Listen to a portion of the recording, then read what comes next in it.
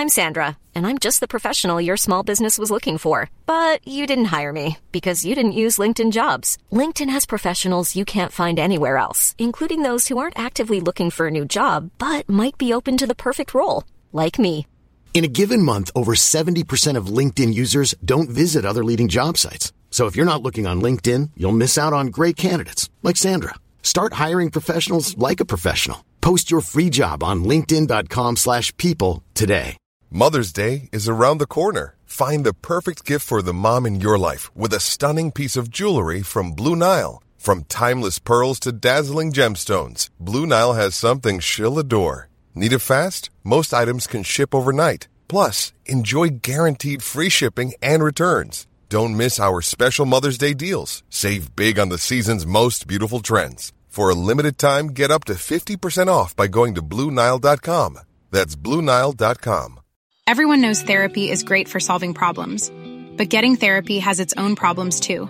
Like finding the right therapist, fitting into their schedule, and of course, the cost. Well, BetterHelp can solve those problems. It's totally online and built around your schedule. It's surprisingly affordable too. Connect with a credentialed therapist by phone, video, or online chat, all from the comfort of your home. Visit BetterHelp.com to learn more and save 10% on your first month. That's BetterHelp, H-E-L-P.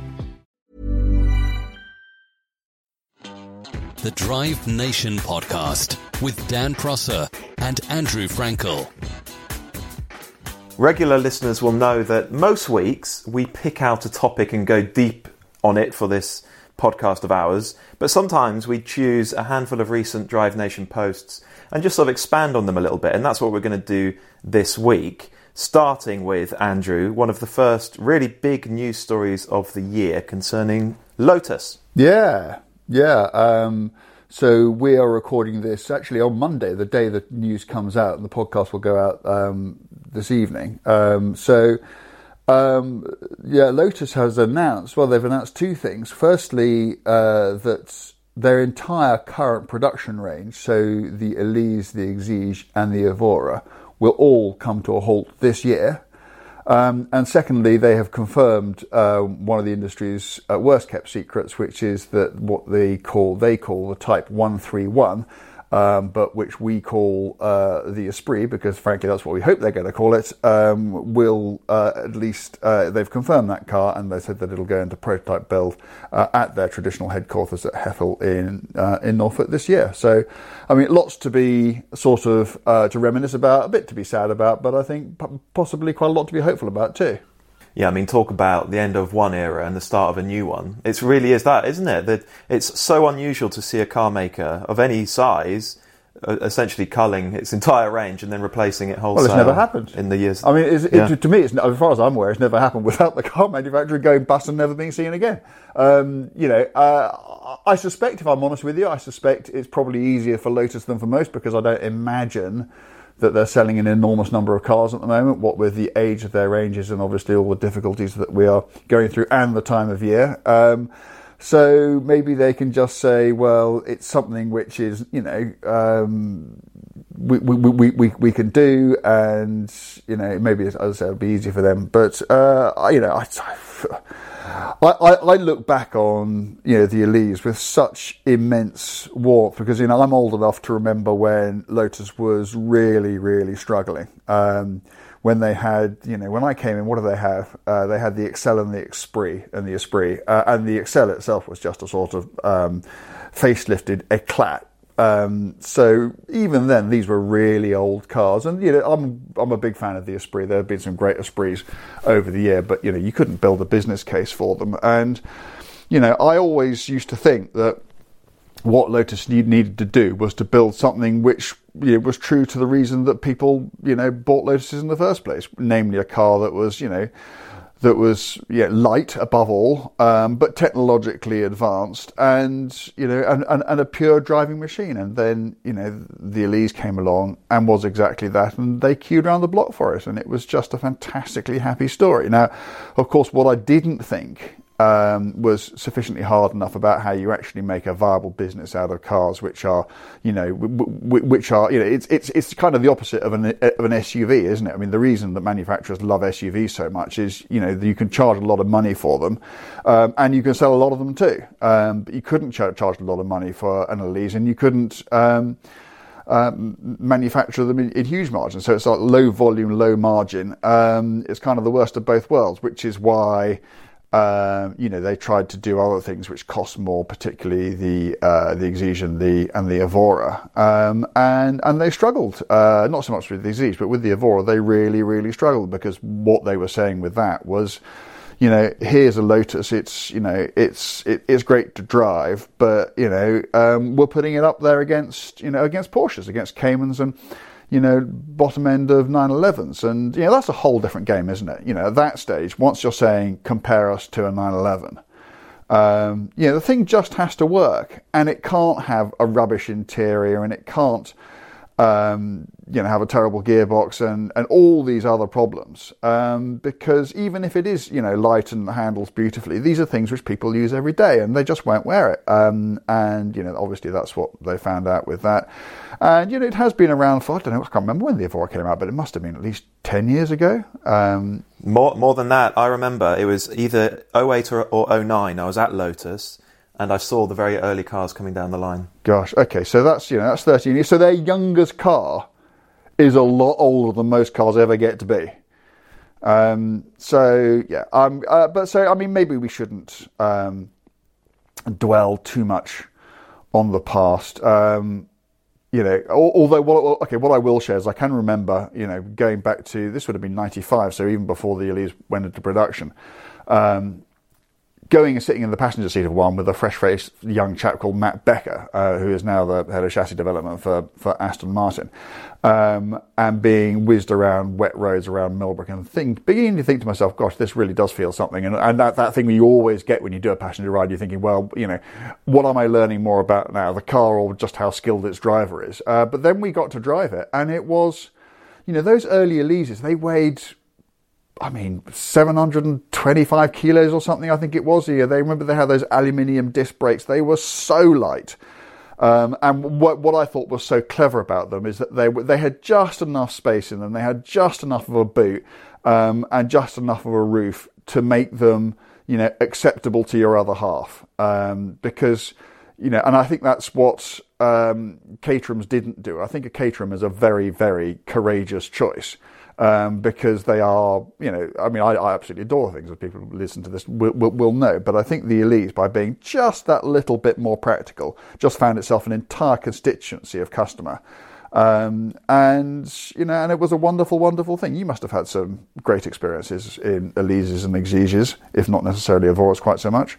Yeah, no, actually far fewer than I'd like, but every time I've driven, particularly an Elise, I just think they're magical things. That some of the more hardcore Exiges, I think this is probably because of the cars I've grown up driving, mostly with, power assisted steering and so on. I actually just tend to find Exiges, particularly on track, quite hard work, and I don't necessarily get back what I'm putting in. But so Elise is more so. They're wonderful on the road. Actually, an interesting fact on the weight of the original Elise. So light that a modern Formula One car with a driver is heavier than an early Elise. Isn't that just staggering? Is that right? Yeah. That's extraordinary. Gosh. It's unbelievable, isn't it? Yeah. But you're right. It was just about usable enough, wasn't it? Yeah. An Elise that you could make a case for it in a way that you just can't for a 7. Autocar had a long-termer, which Colin Goodwin used to run. I think he did 50,000 miles in it, and from memory, I don't think anything went wrong. I think it was good as gold, or if it did, it was trivial little stuff. It didn't have a sort of a major embarrassing stuck at the side of the road moment. And he Goodwin, as we know, is bonkers anyway. But he just went everywhere in it. He drove it all around Europe. He did, and it was just, I have such happy memories of that car. And, when people look back, it will absolutely, if you look back over the history of Lotus and you think about the original Elite and the original Elan. I think the Elise will absolutely be considered as being as great as those cars in its own way in a completely different era. So, no pressure, guys. They've got to go and do it all over again, haven't they? And they're talking. So we'll come back to the Type 131 in a moment. But Lotus talk about what are the very specific phrasing? What, a range of new performance cars or something? New performance cars, yeah, not sports cars, not lightweight, two-door, driver-centric, just performance cars.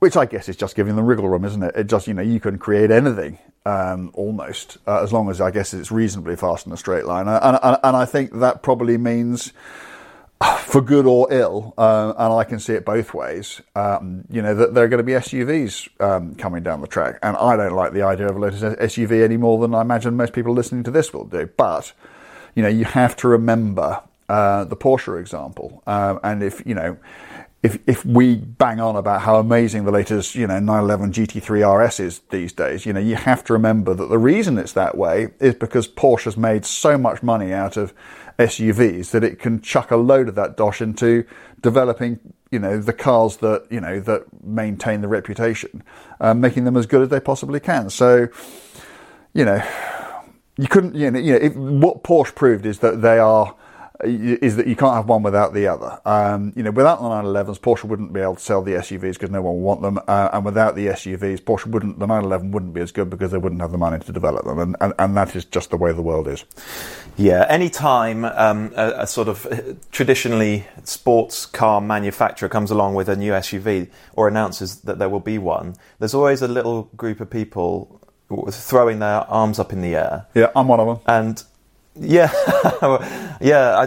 I suppose I'm like you. I don't like it, but I have to reflect on it in a more sort of holistic way and go, well, what do they get from not doing this SUV? What they can congratulate themselves for not having claimed their slice of that particular pie or something. I don't know, but the fact is, sadly in the current world, if you want to be a solvent car maker, you need to do more than just build quite niche little sports cars, don't you? I think that is a reality. Yeah, I mean, I think you can sit there in debtor's prison, can't you? Going, but at least I stayed true to my principles, and that's absolutely fine. But I think the point I would like to make is, for a company like Lotus, I suspect the choice isn't between having SUVs and not having SUVs. The choice is between having Lotus with SUVs or not having Lotus.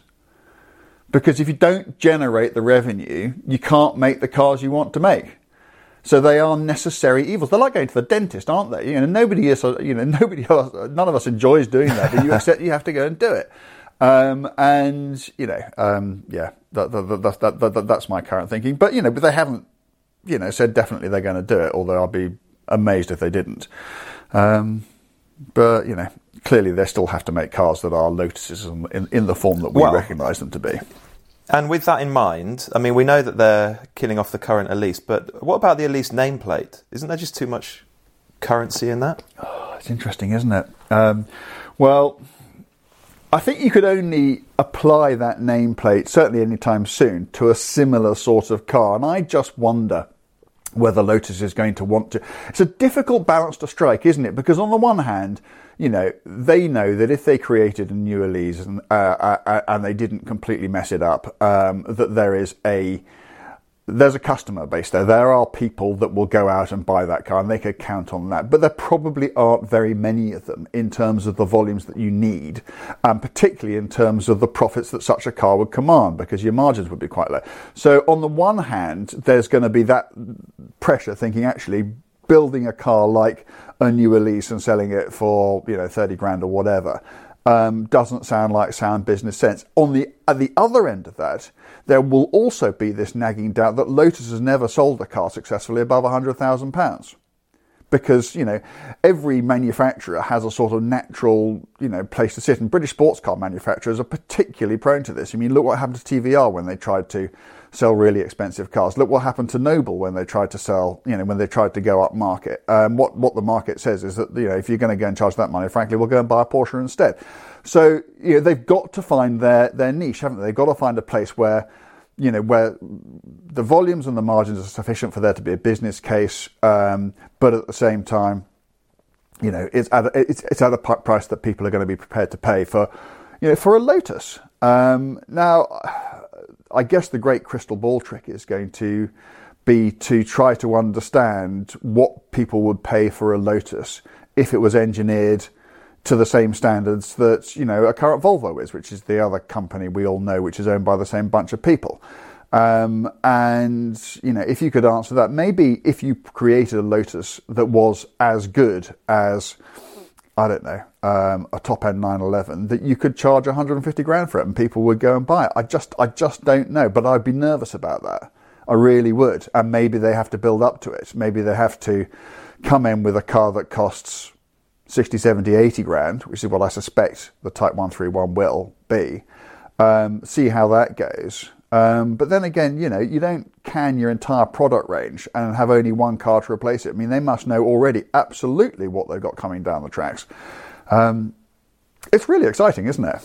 It is actually. Yeah, it's a bold strategy. But when you think about how old the current cars are, you can see why actually it did need to happen sooner or later.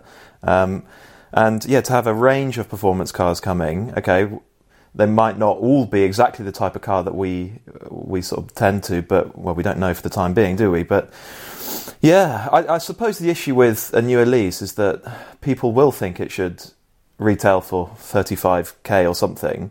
But if you look at the Alpine example, or the Alpha 4C example, building a really good lightweight sports car and selling it for 35 grand, it's just not viable, is it? I don't think it is. I think it would end up costing much more than that, and perhaps they're nervous that a 45, 50 grand Elise is stretching it a bit too much. I don't know, but I mean, it seems unthinkable to me that they'll kill off that nameplate forever. It just seems like this. But even at 50 grand, I mean, I've not heard anyone say that an Alpine A110 has made them any money at all. In fact, I think we probably know that it's not. And it's kind of a sort of a lost leader, isn't it? It's a sort of stalking horse, which will enable them to, to establish the credibility, which will allow them to sell, the other cars, probably SUVs or whatever, which will bring in the money. And I'll bet you all the tea in China, the 4C's never made Alfa Romeo a dime. So even at 50 grand, it's difficult. So yeah, it's tough, and I say I'm quite excited about the future. I am, because I'm not the one who has to make the decisions or take the consequences of them. But yeah, I mean, I just hope so much that they get it right. And on the positive side, obviously there's money around like Lotus has never had before, but also there's technology around. I think if they could have one platform, they will be able to spin almost everything that they need off that platform. Apart from the SUV, but maybe the SUV will be spun off a Volvo platform, a Volvo XC40, which is a very good car, and if Porsche can create a Macan out of an Audi Q5, I don't doubt that Lotus can create something in its class that's pretty good out of an XC40. So maybe they can do that, and obviously they're also all the powertrains good to go, plug and play, 2-litre hybridized, So lots of people will have switched off at all that stuff. Yeah, maybe. But we'll see, won't we? I do find it very interesting, and I wish them all the best. I really do. So briefly on Type 131, we know that we'll see something this year. Yeah. There's a suggestion it might revive the Esprit badge. Yeah. Other than that, it's all speculation, isn't it? Really. It is. Yes. We think it might be sort of junior 911 territory. Yes, we think that there have been nods and winks and rumours that it's going to have bits of Evora in it, and I think also just logic suggests what I was talking about earlier is they can't go too low and they can't go too high, so it almost naturally places itself in that kind of territory. And it will be, I'm absolutely. I mean, I will be personally and professionally more interested in that than almost anything that comes out this year. I think it could be an absolute landmark. It could be another Elise moment. It could be 1996 all over again, or it might not be. Bring it on. Okay, right. Let's move on from Lotus then. Another post that went up on Sunday, yesterday, as we're recording this, and it was significant. actually, because it was our 1000th post. That's quite a lot, actually, isn't it? I think we're close to publishing 500,000 words on DN. Wow. I'm glad you hadn't mentioned that to me. I mean, 1,000. I mean, it just doesn't seem like it. I mean, it just seemed. Well, I mean, perhaps you should tell the story of because for anybody listening to this, DN was Dan's idea, and he was kind enough to come and talk to me about it. I was about to say way back when, but it wasn't that long ago, was it? But I mean, it actually seems like last week, and I can barely believe that between us, because not quite, but almost every post. I mean, I would say that of those 1,000 posts, 950 have been written by either you or me. Oh, more than that. More than that. Yeah. Yeah. And it's all just flown by, hasn't it? Oh, it really is. It's quite frightening, actually, how quickly time goes. It's been 2.5 years since we launched, probably just more than 3 years since we first spoke about it. So do you think that in this moment, on the occasion of our 1,000th post, and as people who've listened to this podcast and read DN will know, DN's going to be a very different thing. Quite shortly. Do you think that we can allow ourselves just once a moment's reflection, a moment of self-indulgent navel gazing, and just talk a bit about? I mean, what I would find interesting to hear, I hope, is just why you had the idea, what was your thinking behind DN, and just how it came into fruition. Yeah. Okay. Well, the original idea was a quite different thing. I remember that my original plan was just to publish car reviews, very brief, short-form car reviews onto Instagram. And I think I had all sorts of crazy ideas for what it might be called. And I'd play on the 200-word thing, and maybe it'd be called something 200. That's right. Yeah, that's right. We were going to call it something 200, weren't we? Yeah. We were, but what I remember is, so I had this idea. I'm trying to think exactly why I had the idea. I think it was because even a few years ago, Instagram was a titan, and it was becoming more and more sort of central to even the publishing world. But no one was doing proper car journalism on it, and I just thought that the two things had to come together at some point. The existing titles were using it as a way of driving traffic to their websites and, to their magazines as well. And then the sort of influencer crowd were using it in a sort of more organic way, I suppose, just building audiences. But there was nothing in between. There was no one really putting top drawer car journalism on Instagram, and it just seemed inevitable that it would happen at some point. So I wanted to try and get there first. And I knew I couldn't do it alone, so... Yeah, we'd been working together sort of on and off occasionally through Autocar, hadn't we? I'd been doing stuff for them, and we'd done a few jobs together. And I remember saying to you, you might have a slightly different recollection of when this was, but I think it was during an Autocar shoot towards the end of 2017 near Wantage. We were in a pub somewhere, and I think I remember dragging you out to the car park and saying, I've got this idea. I want to start publishing car reviews on Instagram. And even before I'd finished saying perhaps that, you'd said, I'm in, let's do it. And it was brilliant. It wasn't, why would you do this? How is it going to make money? What's the point of all it? You just said, I'm in. And it was brilliant. It's funny because although I remember the event, it's not what I recall as being our first conversation about it. Your memory is better than mine, so I'm sure whatever you say is right. But my recollection is that we were outside somewhere, and it was night time, and it was warm. And given that it must have been around the same sort of time, and that Autocar thing was a Christmas lunch, so we couldn't have been in the Northern Hemisphere. But we were together in South Africa around that time, doing a 911 GTS launch, which is, I think, the car that you brought to that Wantage event, isn't it? And I can remember in typical Porsche form that they had cabriolets and they had four-wheel drive cars and they had PDK cars, coming out their ears. But the car that everybody wanted to drive was the manual rear drive coupe, because of course that's the car everybody wants to drive. And they had one, didn't they? They had one at I can't remember what track we were at. No, it's one I'd never heard of before. It's only a small thing, isn't it? Yeah, and Walter had it, didn't he? Walter was giving passenger rides round the track. And so we went and nicked Walter's car because, we couldn't go home to our clients and go, well, I'm terribly sorry, but the car that you asked us to go and drive, we haven't driven it because there was only one and Walter had it. So we actually went and had a word with Anya, who is the Porsche product chief in Stuttgart, who also used to be a journalist herself, and she was a very understanding lady. And I say we nicked it. She went and had a word and said, okay, fine, you've got the car, but you've got an hour. Because we need it back. And I think we're probably the only people who got to drive it. And, we did, I drove out into the hills for half an hour, turned around, and you drove back. And then we had our story. But anyway, what I can remember that evening over a beer, you and I having a sort of surreptitious, stepping aside and having a surreptitious chat about it. And maybe that's when we just decided we were going to go and do it. I can't remember, but... yeah, well, maybe you're right. Maybe we did discuss it then. And it just came up again later on in Wantage.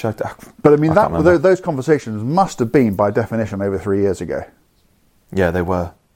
They were, which is kind of frightening. But so after you agreed to get involved, I remember the concept evolved a lot.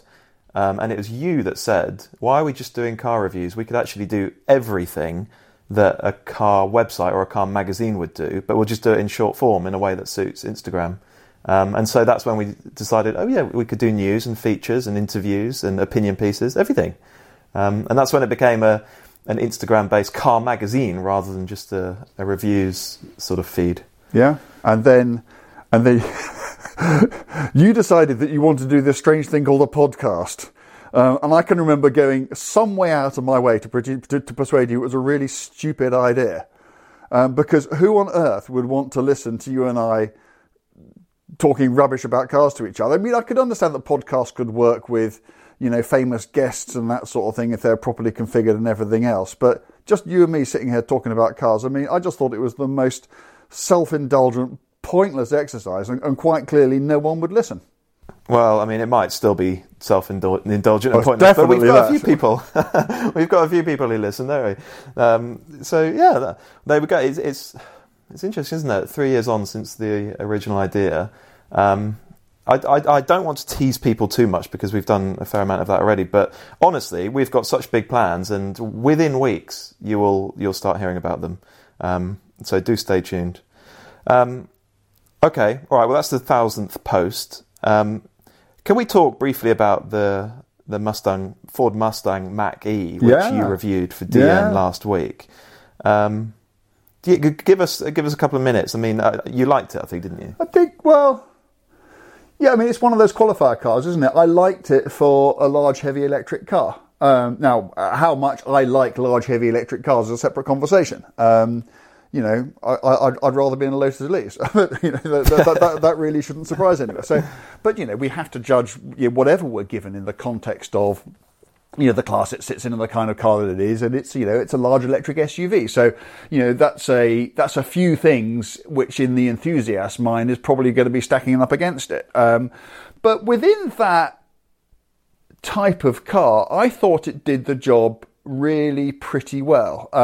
Okay, a few things that I really liked about it. I liked the look of the car. I liked the way that it works. It's got this enormous screen dominating the centre of the car, much the same way that you get in a Tesla, but it works better than the Tesla system. And unlike a Tesla Model 3, you actually got instruments in front of you, so you can see how fast you're going without taking your eyes off the road, which struck me as being a fairly basic thing.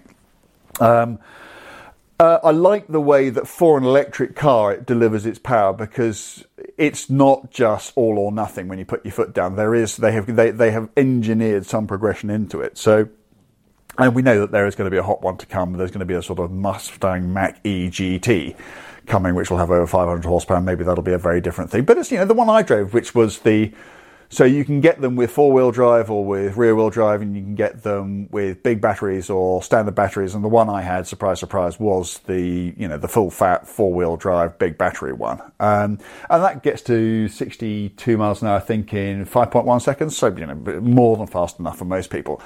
And, it was a car that I quite liked being in. I could see that if I could live with all the usual problems about range and recharging, which are common to all electric cars, then, as a thing to knock about in, it was fine. As a driver's car, it's nothing at all. And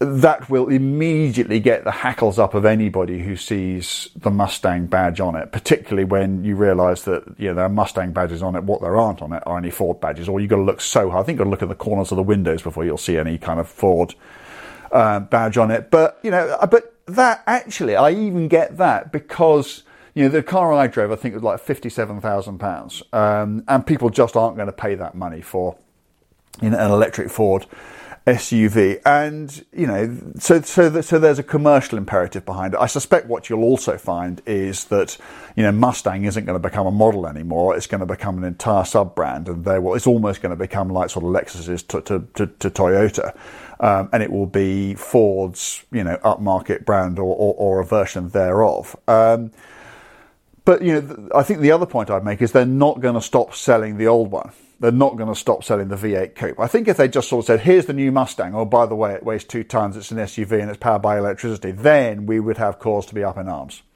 But they're not saying that. And I don't think that they will say that for a long time, because it's not as if they're struggling to sell conventional Mustangs. And I can quite see people, all over the place, and obviously particularly in America, thinking, well, I love my Mustang Coupe, but it's not a very practical daily driver because there's no room in it, and it uses a huge amount of fuel and this, that and the other. So I'll keep that for the weekend, and I'll have one of these things for the week, which, it still looks like a Mustang, and, I just like the brand. People do that, don't they? People buy cars just for the brand because they like the brand, almost regardless of what the car is itself. And they just like something that calls itself a Mustang because they identify with it in one way or another. And I can see that. And more than anything else, I can see people buying a Mustang EV that costs £57,000 in the way that I simply couldn't see them buying a Ford EV that costs £57,000. So, yeah, I mean, it's sad that no one has made a car like that, decent to drive. I mean, the Mustang is probably better than most. It's not as good as an I-Pace, which is still certainly dynamically the standard setter amongst that kind of car. And obviously neither of them is as good as a Porsche Taycan, but that's a different kind of thing. But yeah, I ended up feeling reasonably well disposed towards it. I mean, I think I gave it a 7 out of 10, which I think is fair enough. Yeah, decent, isn't it? Somebody on Twitter made a very good point. I think it was Jim Holder actually made a very good point about car manufacturers leveraging names like Mustang, and the likes of Ford. That's one of the sort of biggest assets that they have over the newer companies like Tesla and all those Chinese EV startups. They've got heritage to draw on. And they're gonna use it, aren't they? Yeah. They're gonna lean on it. Yeah, but you can, of course, that can work both ways, because if you end up, insulting the brand that you've got the nameplate that you've got, then you can end up looking. It can work actively against you rather than for you, and that's why I think Ford has been smart in making it perfectly clear that the old Mustang's going nowhere, because I think while that's the case, people will put up with the new one. In fact, people will be drawn to the new one. Yeah, interesting, isn't it? Yeah, I'm looking forward to having a go in that thing. Okay, let's move on again. This post actually went up, I think it was a couple of weeks ago, and I've not told you which post this is yet. No, I'm flying blind. It got a bit of interest, and that's exactly why I wrote it, because I thought it might get people chattering away. It's all about the BMW M2 CS. And I wrote a piece about it because it was... there's a bit of a spoiler alert here. This was a few months ago, but if you're still waiting to read Evo Car of the Year from last year or Autocar's equivalent, switch off now, because we are going to give away the result. But the M2 CS, it won Evo's Car of the Year test and finished last in Autocar's test. which is, it's not unusual for cars to perform differently on different tests, but for, to finish first and last is, I think that's probably never happened before. And I wrote this piece because I realised that there aren't many people who have been judges on a handful of Evo Car of the Years and a couple of Autocar Britain's Best Drivers cars. I have done. And so I thought maybe, I had an interesting perspective on this. But Andrew, you were one of the Autocar judges. I don't know where you voted the M2 CS, but I wonder if you have a point of view I voted it last. You did? Yeah. No, I think it's probably worth saying that if a car gets on one of these tests at all, it's not a total basket case, is it? It's it is nominated absolutely not. And that is a very important point to make. This isn't, when we say last, what we mean is, it was, if you like, 10th best of the 10 best cars that we can, that we drove in the course of the previous year. But I mean, I can blather on about this endlessly, but for people who haven't read the post, and as one of very few, I think Harris is the only other, isn't he, who's been to both Evo and Autocar. We think maybe Goodwin as well. Maybe Goodwin as well, but certainly is the only person on this podcast who has. What's your take on it? And I'll give you mine in a minute, but you kind of have a perspective that I don't. So why do you think that Evo and Autocar came to such, frankly, dramatically different conclusions about what was, it may even be physically the same car, certainly the same sort of car? Yeah, very prosaically. I think there are other reasons, but perhaps the most obvious one is weather conditions, because these turbocharged BMWs with the Michelin Cup 2 tyres, if you get them on a cold day and even worse, a wet day, they can be a liability, those things. Yeah. And so I think you guys on the Autocar test, it was wet for almost the duration, wasn't it? It was. It was wet, or I mean, at best, it was damp. It was never dry, and it was cold, and that's another thing those tyres hate. Yeah, and so the car probably just felt spiteful and unpredictable, didn't it? I remember on one of the Autocar ones I did a few years ago, the M4 must have been an M4 CS, was it? Or something like that. No, it's the one I think it was the GTS. No, I wasn't on that one. Oh, okay. So I think it was a different M4, but it was almost undrivable on a wet Castle Combe, and I just didn't get on with it at all. So I can well imagine that the M2 CS was a proper handful and didn't ingratiate itself to the judges because of it. Somebody was adamant on Instagram that it was because Autocar had a car with a DCT gearbox and Evo had a manual. I just wondered if you think that was a factor at all. No, I don't think it was. Absolutely no. I really don't, because what the CS would do at Castle Combe had nothing to do with the gearbox. What would happen is you'd come out of a corner and you'd be gently applying the power, and the last thing you'd be thinking about doing, regardless of how many pedals you had in your footwell, was changing gear. And as the boost came in, the car would just start to get very ragged, and I think I should make a distinction between. Okay, I know you went on that test, but the M4 GTS, which was, I mean, horrendous when I drove that. One of the worst cars that I've ever driven on an Autocar. I call it best handling, but Britain's Best Drivers Car Day thing. The M2 CS was never that. It never felt undrivable. It certainly never felt dangerous, and none of us ever thought, "What's this car doing here?" It was just a bit tricky, and part of the reason for that was it was the only car which turned up on sort of dry optimized track day tyres. We had a McLaren 765 LT there, and McLaren quite sensibly sent it along on a set of bog standard P0s, and it did extremely well on those. So I think a lot is frankly down to the tyre, but not all of it. And this is, I guess, where I have a perspective. The Evo event didn't go to a track, did it? No, it did. It started on track and then went up to Scotland. Oh, okay, forgive me. Okay, but one of the key points is that they seem to have dry weather throughout. Yeah, okay. So I have, and there may be others who have done this, but I just don't know of any. I have, just because I happen to have an M2CS for another job, I've driven it on a wet road and on a wet track and on a dry road and on a dry track. Because I went and did a job with one at Goodwood. So I know exactly what that car is like to drive around a difficult circuit in ideal conditions. And it's really very, very good. There is no question in my mind that if we had had ideal conditions, that it would have done better than it did. But there is equally no question in my mind that if I'd been doing the voting, there is no way it would have won it. Against the likes of the 765LT and the Aerial Atom and whatever else we had up there. I think it would have done better. I think it might have just squeaked into the top half of the field, which is a huge achievement. I mean, there is no shame in that. But frankly, there's no shame in coming 10th.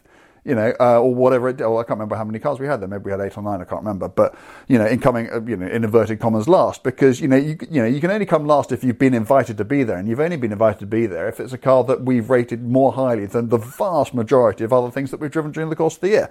So there is no shame in that at all. But I mean, people have made all sorts of slightly unfortunate comments about the relative testing abilities of the Autocar team relative to the Evo team. I don't buy any. I know all the guys who do all the testing for both, and you don't get to road test cars for Autocar or Evo unless you're at the top of your game. You just, it's just, or if you do, you don't last very long in that role. I have equal respect for both. I mean, Autocar, they do spend more time testing cars than anybody else because they come out 52 times a year instead of 12, and they've got a lot more stuff that they have to get through. But I don't think that actually makes any big difference at all. And also, I'm quite sure that all conclusions were honestly arrived at. And, I think a lot of it is just down to, I think the tyre is important. I think the conditions are important. And, in that context, and given how close these sorts of contests used to be, people think, oh, one came first, the other came 10th. That's an enormous disparity. But it's not actually. Because they're all good. They're all fantastic cars. And so what can seem on a piece of paper to be a vast gulf is not so much. And I don't really think there's much more I can add to it. I am surprised, I guess, from my experience, that Evo made it their outright winner, but I didn't drive the car that they had on the roads that they were on in the conditions that they had. I can only report as I find in the conditions on the road in the car that I had, and I respect those guys more than enough to completely trust that that's the decision that they reached, and they reached it, for good and proper reasons. You did address it in a sort of tangential way, but I want to give you a chance to respond directly to the bloke on Twitter who suggested that maybe it was because the Autocar judges don't get along with rear-wheel drive cars and prefer front-wheel drive shopping hatches. Yes. I think there's a lot of truth in what he says, despite the fact that the cars we placed first equal were an Aerial Atom before and a McLaren 765 LT. I love guys like that. I mean, don't blind me with the facts. Just go steaming right in there. I quite like the sort of tribalism that goes along parts of the comments on that. I mean, that's the sort of bloke who is obviously clearly an Evo devotee, and all power to him. I don't have any problem with that at all. Just so long as someone might actually point out that it doesn't bear any relation to the truth. No, that's fine. Oh, it was very funny. I think so. Yeah, it was suggested by someone that maybe the Autocar assessment is a more sort of objective, rigorous assessment of handling ability, and the Evo one is more about character and sense of occasion and so on. And there might even be some truth in that. But the point I made in my post was that from moving from one magazine test to the other, I didn't change my judging criteria. I was still looking for the same things in my winner. But I think nonetheless there probably is some scope for a flawed but characterful and maybe a sort of thuggish hooligan car to do well on the Evo test. Yeah, I think there might be something in what you say. I mean, the Autocar thing, it is quite it's quite focused. For instance, we try not to pay really very much attention to things like how much power cars have, how they sound. That's why in my mind's eye, and that's why actually internally within Autocar, it's always referred to as handling day, even though for newsstand purposes they call it Britain's best driver's car. What it actually is, it's a handling measure, and it's quite a narrow definition. And because to us, the amount of fun a car is pretty much down to how well it handles. Because for pure driving pleasure, we rank that so much more highly than straight line speed or anything else. So it is quite so we do perhaps focus in on those things, and not therefore focus in on stuff I was talking about, like acceleration and noise and and that sort of thing. So maybe that is a difference, and maybe that explains some of it. I suspect it's like all these things, it's just a combination of different factors. It's certainly no one thing. And it's certainly not because we've got a downer on BMW or Evo had a downer on whichever car they placed last. It's just it's just what we found with the criteria that we operate by on the days and in the conditions on the road that we found. I think it would be really dull if the same car won these tests. Across the board, it would be. I suppose it does happen sometimes, doesn't it, when there's a new GT3 or whatever. But I think it's interesting. It's a talking point at the very least, isn't it? So yeah, more of that stuff, I reckon. Okay, well, we need to start wrapping this up, but I want to talk briefly about an event over the weekend, Rally Monte Carlo. Oh yes. Did you follow it at all? No. Interesting. Okay, Sorry. so let me bring you up to speed. I should have done, but I don't know if you noticed it, Dan. We've got a bit of work on our plates at the moment, trying to get whatever this thing we've done for the last 3 years is going to be. And I'm sorry, I'm guilt tripping you here, aren't I? No, you're right. I didn't follow it closely myself, but I had half an eye on it. Anyway, so let me fill you in then. Go on. Predictably enough, Sébastien Ogier, Toyota driver, won. It was his 8th Rally Monte Carlo win, which is a record, and just a staggering achievement given how difficult and unpredictable that rally is. So, yeah, no real surprise that he won. The Hyundais of Thierry Neuville and Ott Tanak weren't really the factor that I thought they would be. Ott Tanak ultimately retired, and Thierry, I didn't spot why actually, but he wasn't all that competitive. He finished 3rd in the end, which is a decent result. But I suppose the interesting point was that Ogier's teammate, Welshman Elfyn Evans, came 2nd, which is in a Yaris, actually a huge achievement. How far behind Ogier was he? Do you know? Well, something like half a minute, okay. which isn't that much, is it? Not really, but Ogier was protecting a lead. He knew he didn't need 2 minutes, and he wasn't going to shed 30 seconds to anybody on that rally in a stage, for instance. So, yeah, it was just Ogier being very, very clever. Ultimately, I don't think Evans quite had the pace to beat him on that event, but he beat everyone else, and it sets up a fascinating year, because there will be rallies that Elfyn is quicker on, and he will win a couple, I'm sure. And the Hyundai boys will be back at the front, competing for wins. And I just think it's going to be a fascinating title showdown. And I can't wait. But I'm more interested in what you think of the World Rally Championship and why it is that it's not on your radar the way Formula One is. Well, it's interesting, isn't it? Because when I watch it, I think it's just like an habitual thing. It's because I'm so used to watching Formula One. It's kind of in my mind. It's on my radar, and so I do. And there probably is. I don't even know this. There probably is a thing I could go and watch where within in the amount of time I devote to a Formula One race, I can watch an entire however many days a Monte Carlo rally takes place, and I should do that because I love watching it. When I sometimes I sit there and I'm just sort of surfing around seeing what's on, and I suddenly see there's a rally, I'll always go and watch it. And I think the cars are really, really exciting. And the competition is obviously really, really good. There's a Brit out there now who is, he came within an ace of doing it last year, didn't he? Of becoming our first WRC world champion since Richard Burns. And Yeah, I mean, I've got no excuses. I should be just more into it than I am. It's just because I'm a creature of habit, and it's just not on my radar sufficiently. So, more coverage, more more media, more stuff on telly, and I come over to it. And I just hope that he. Do you think that Elfyn is because he's not a young lad anymore, is he? But he's a bit younger than me, so he's in his early 30s. Yeah, so but he's obviously had an awful lot less time absolutely at the top in a front-running car than Ogier has had. So do you think that Ogier presumably isn't going to get any better than he is now?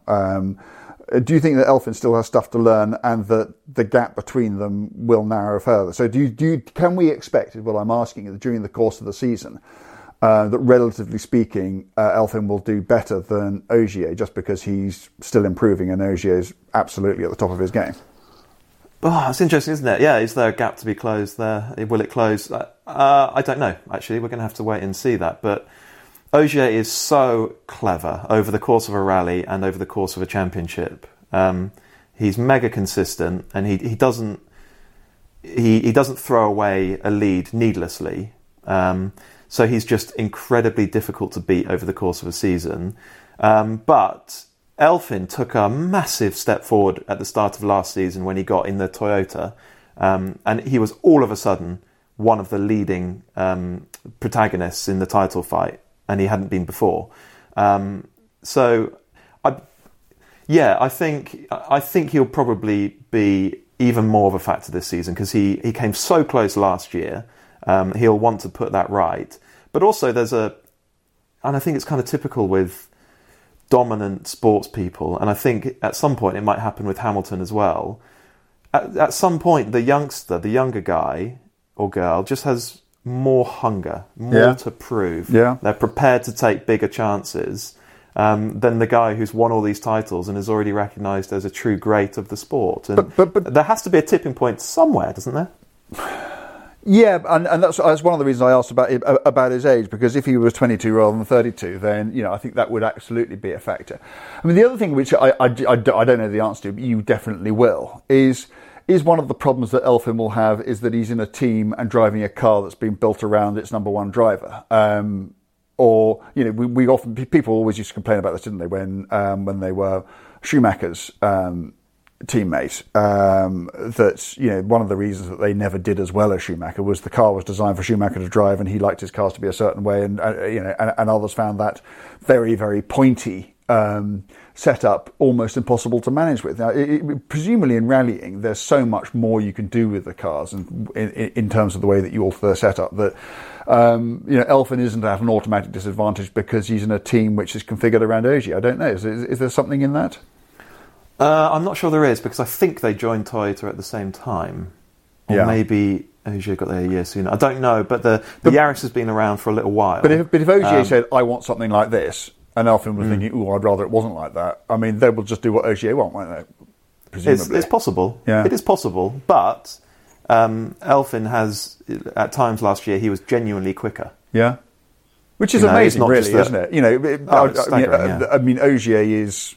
Well, I don't know whether you'd yet say he's as good as Loeb, but he's, if anybody was, it's him, isn't it? Yeah, oh yeah.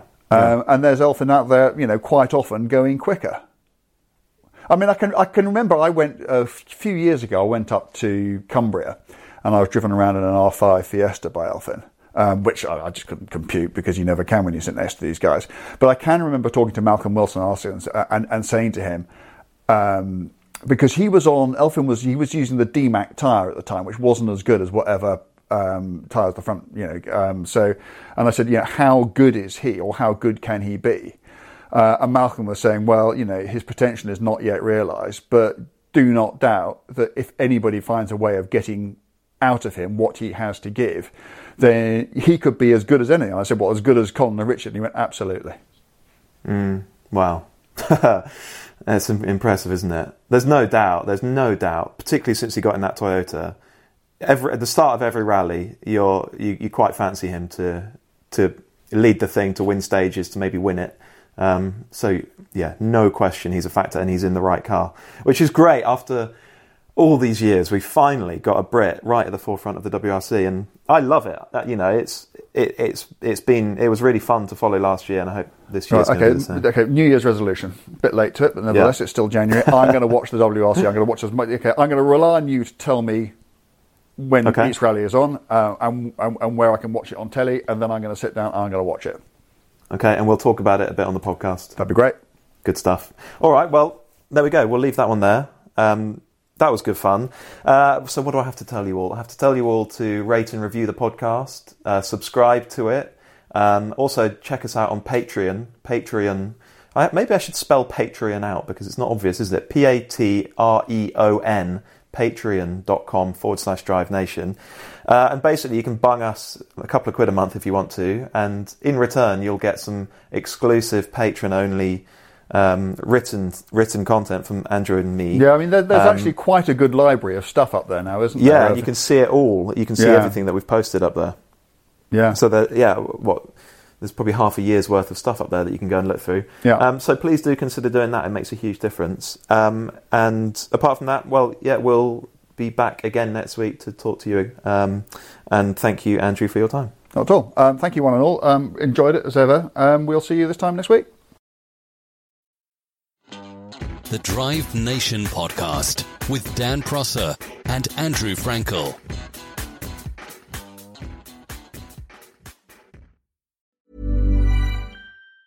Planning for your next trip? Elevate your travel style with Quince. Quince has all the jet-setting essentials you'll want for your next getaway, like European linen, premium luggage options, buttery soft Italian leather bags, and so much more. And it's all priced at 50 to 80% less than similar brands. Plus, Quince only works with factories that use safe and ethical manufacturing practices. Pack your bags with high-quality essentials you'll be wearing for vacations to come with Quince. Go to quince.com/trip for free shipping and 365-day returns. Mom deserves the best, and there's no better place to shop for Mother's Day than Whole Foods Market. They're your destination for unbeatable savings, from premium gifts to show-stopping flowers and irresistible desserts. Start by saving 33% with Prime on all body care and candles. Then get a 15-stem bunch of tulips for just $9.99 each with Prime. Round out Mom's menu with festive rosé, irresistible berry chantilly cake, and more special treats. Come celebrate Mother's Day at Whole Foods Market. When you make decisions for your company, you look for the no-brainers. And if you have a lot of mailing to do, Stamps.com is the ultimate no-brainer. It streamlines your processes to make your business more efficient, which makes you less busy. Mail checks, invoices, legal documents, and everything you need to keep your business running with Stamps.com. Seamlessly connect with every major marketplace and shopping cart. Schedule package pickups and see your cheapest and fastest shipping options from different carriers, with rates up to 89% off USPS and UPS rates. And with the Stamps.com mobile app, you can take care of mailing and shipping wherever you are. Make the same no-brainer decision as over 1 million other businesses with Stamps.com. Sign up with code PROGRAM for a 4-week trial, plus free postage and a free digital scale. No long-term commitments or contracts. That's Stamps.com. Code PROGRAM.